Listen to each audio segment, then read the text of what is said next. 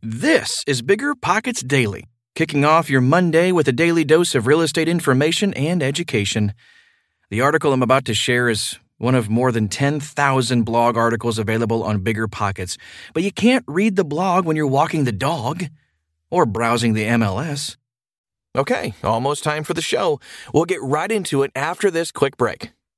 This show is sponsored by Airbnb. Did you know that a long time ago, before I ever started my real estate business, I turned one of my first primary residences into an Airbnb? And that's the extra income that I needed from Airbnb that gave me the confidence to go out and work for myself and eventually quit my 9-to-5 job. And now I have dozens of Airbnbs all over the country. I've even partnered up with the old David Green on a recent property in Scottsdale to take our portfolio to the next level. And of course, we host it on Airbnb. But you don't need to be a full-time real estate investor to start on Airbnb. As a matter of fact, I was self-managing 10 properties while working my 9-to-5 job, so I know anybody can do it. Think about it this way. You're looking for extra income and going on a vacation. Wouldn't it be great to rent out your space and let your property pay for itself while you're gone? I did this one time. I pitched my wife and my roommate, because we were house hacking, on the idea of renting out our home, and it paid for all of our expenses on a trip to Mexico City. So go and give it a try. It might just change your life, just like it did mine. And I really do mean that. Your home might be worth more than you think. Find out how much at airbnb.com/host. You're trying to close on your next rental, so why is your insurance company dragging its feet? With long lead times and never-ending paper forms, it's no wonder it takes forever to finally get a policy. Modern investors deserve better. They deserve Steadily.com. At Steadily.com, you'll get fast, affordable landlord insurance available online 24/7 in just a few clicks. You can even get next-day coverage, which takes just minutes, by the way, to obtain. And you can do it all from your phone. Steadily was founded by landlords who created insurance products tailored to the unique needs of this industry. It's their sole focus, and that's why landlords nationwide consistently rate them 4.8 out of 5 stars. So whether you've got a single-family, short-term, or multifamily portfolio, Steadily.com can secure the best coverage at the best price to protect your properties. Discover how Steadily can save you both time and money on your rental property insurance. Visit Steadily.com for a commitment-free quote tailored to your needs today. Home prices continue to rise, but has the market reached its peak? By Ryan Barnes. This week brings the latest round of S&P CoreLogic Case-Shiller indices, which measure the average selling price of single-family homes nationwide. In short, selling prices have not slowed down or flattened out this summer. Instead, prices continue to rise, non-linearly, in a rather spectacular fashion. The year-over-year national average rose 16.6% in May, expanding from a 14.8% year-over-year reading in April. The managing director and global head of index investment strategy at S&P Dow Jones Indices, Craig J. Lazzara, had this to say. A month ago, I described April's performance as truly extraordinary. And this month, I find myself running out of superlatives. The 16.6% gain is the highest reading in more than 30 years of the S&P CoreLogic Case-Shiller data. In April, there were 5 metros that recorded their all-time highest reading. In May, 5 more cities, Charlotte, Cleveland, Dallas, Denver, and Seattle, recorded all-time high prints. But frankly, there's no region of the country being left behind anymore. Year-over-year price gains in all 20 metros were in the top quartile of historical performance. In 17 out of 20 metros, price gains were in the top decile of all-time readings. The West Coast had the 3 splashiest numbers, with San Diego, Seattle, and Phoenix all coming in with more than 23% increases in average selling prices over the past year. What is Case-Shiller? As a quick primer, the U.S. National Home Price NSA Index measures the 20 largest metro areas in the U.S. and is computed with a 3-month moving average.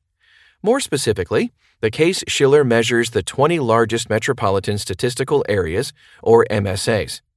Urban areas and the surrounding suburban counties are grouped into one MSA.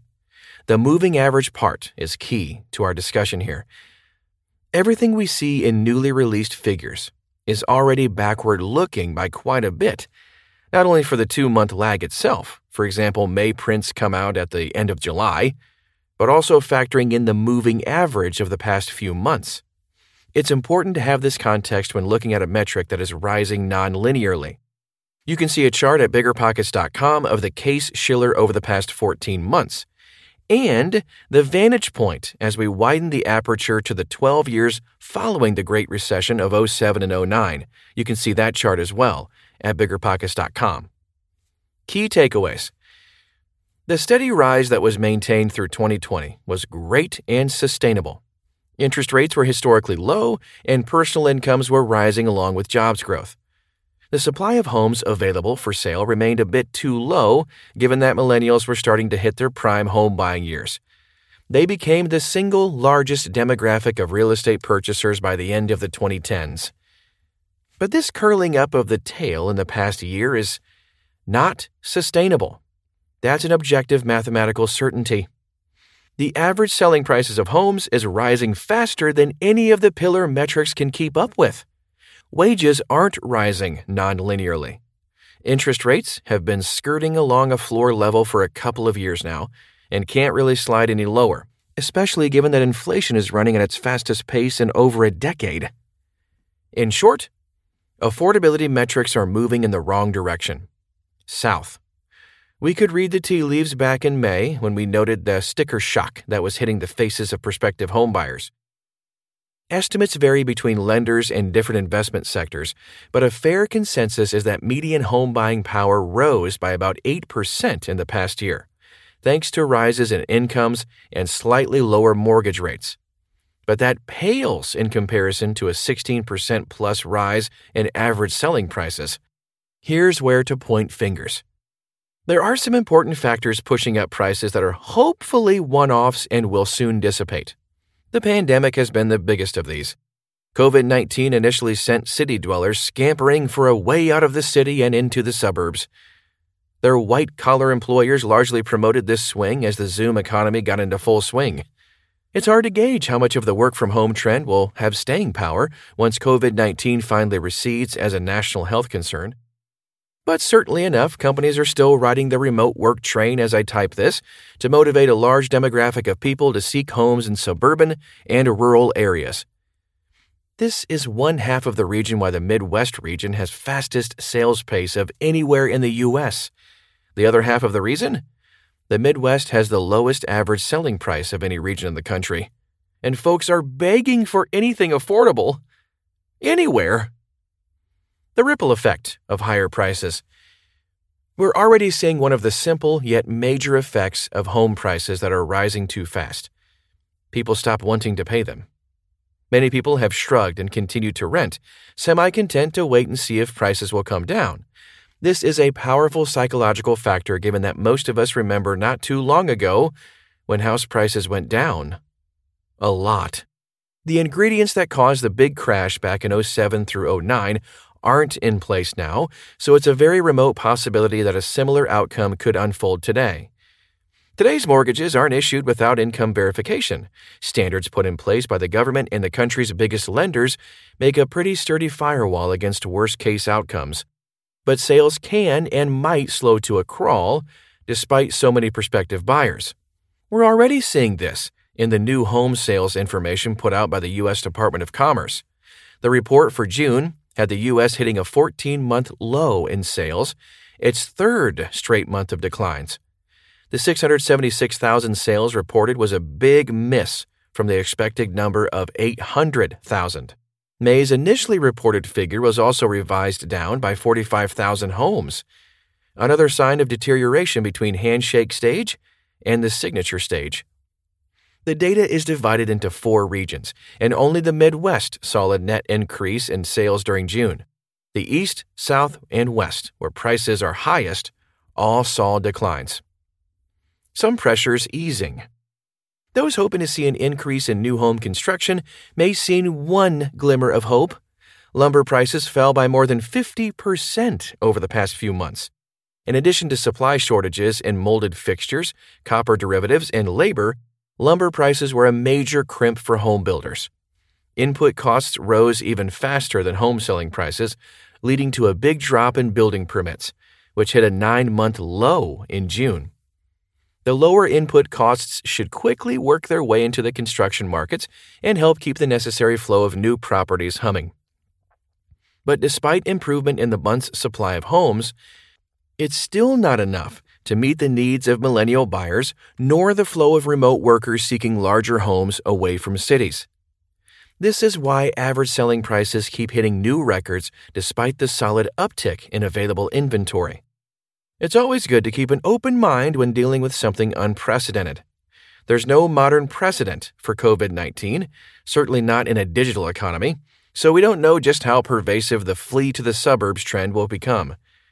There's also no precedent for all the stimulus and intervention we've had over the past couple of years, and the possible subsequent effects on inflation and mortgage rates. But don't be a chaser of an incremental property to add to your portfolio, not at these levels. Homes cannot and will not act like stocks, crypto, or any other asset class. All those other things can be purchased by someone with just a few $100 or $1,000 to toss around. That is not the case with single-family properties. Once price gains are double that of purchasing power gains, the party's about over. Expect to see a plateau as the overall sales pace slows down mightily until inventories can keep up with the rampant demand. And that will take some time, 12 to 18 months at minimum, given the extreme lag times in construction. Congratulations!